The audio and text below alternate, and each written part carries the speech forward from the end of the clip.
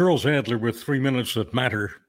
This is August 25th. I am 69 today, offering Federal Express-sized plane loads of gratitude for those who have listened to my broadcasts and podcasts and viewed my telecasts and columns.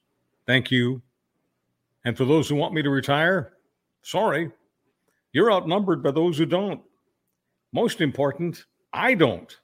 And I don't want anyone listening to this to ever feel pushed or pressured into making any life-changing decision. I've been told by some that I too strongly identify with work, with being a public communicator. Perhaps I feel too fortunate for being on the receiving end of so many candid communications from others. I know I would miss my current life dearly if I slammed on the brakes. And so at 69, I don't, and I won't, and I will continue to make my career not a birthday card, but a thank you card to Canadians and Americans who insist I stay in the saddle.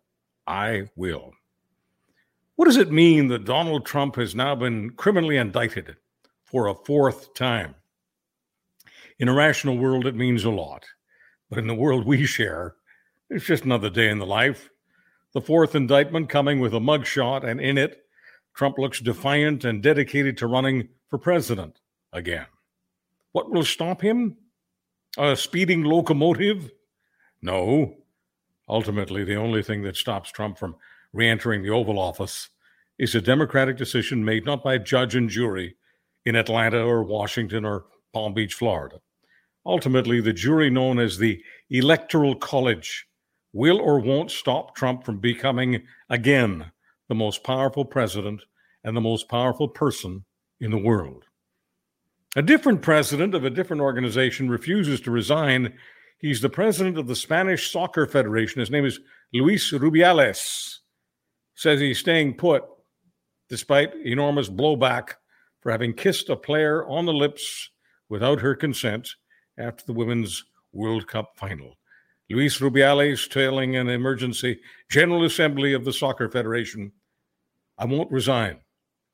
4 times. He said, I won't resign. Claimed he was a victim of a witch hunt by false feminists. He kissed Jenny Hermoso on the lips during the awards ceremony after Spain defeated England in the final in the land down under. I'm Charles Adler with 3 Minutes of Matter.